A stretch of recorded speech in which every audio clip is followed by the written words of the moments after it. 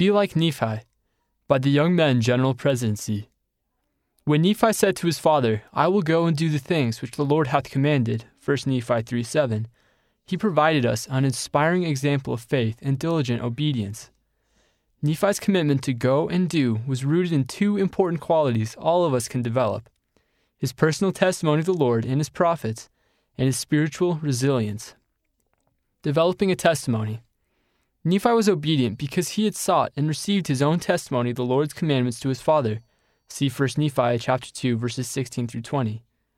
He knew that the task of getting the brass plates would be hard, but unlike his brothers, he knew that the Lord would be with him and prepare a way for them to accomplish it. This faith in God and his prophet blessed and sustained Nephi throughout his life and helped him accomplish miraculous things. Like Nephi, we can do great things in our lives as we strive to obey the counsel we receive from living prophets, the whisperings of the Holy Ghost, and the Scriptures. For instance, the Lord's prophet today, President Russell M. Nelson, has asked us to help gather Israel and prepare for the Savior's return.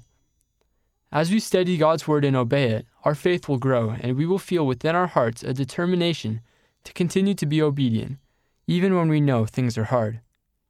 Developing spiritual resilience.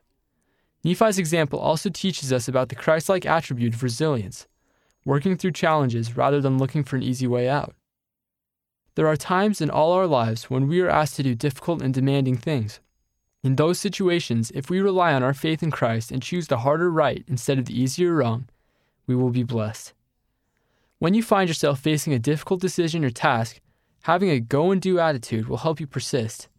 Faithfully responding to the guidance that you receive shows the Lord that He is able to rely on you and increase your faith in Jesus Christ. As you faithfully work to develop your testimony, spiritual resilience, and a go-and-do attitude, the Lord will bless you, strengthen you, and sustain you this year and throughout your life. End of the article, Be Like Nephi, read by Scott Moore.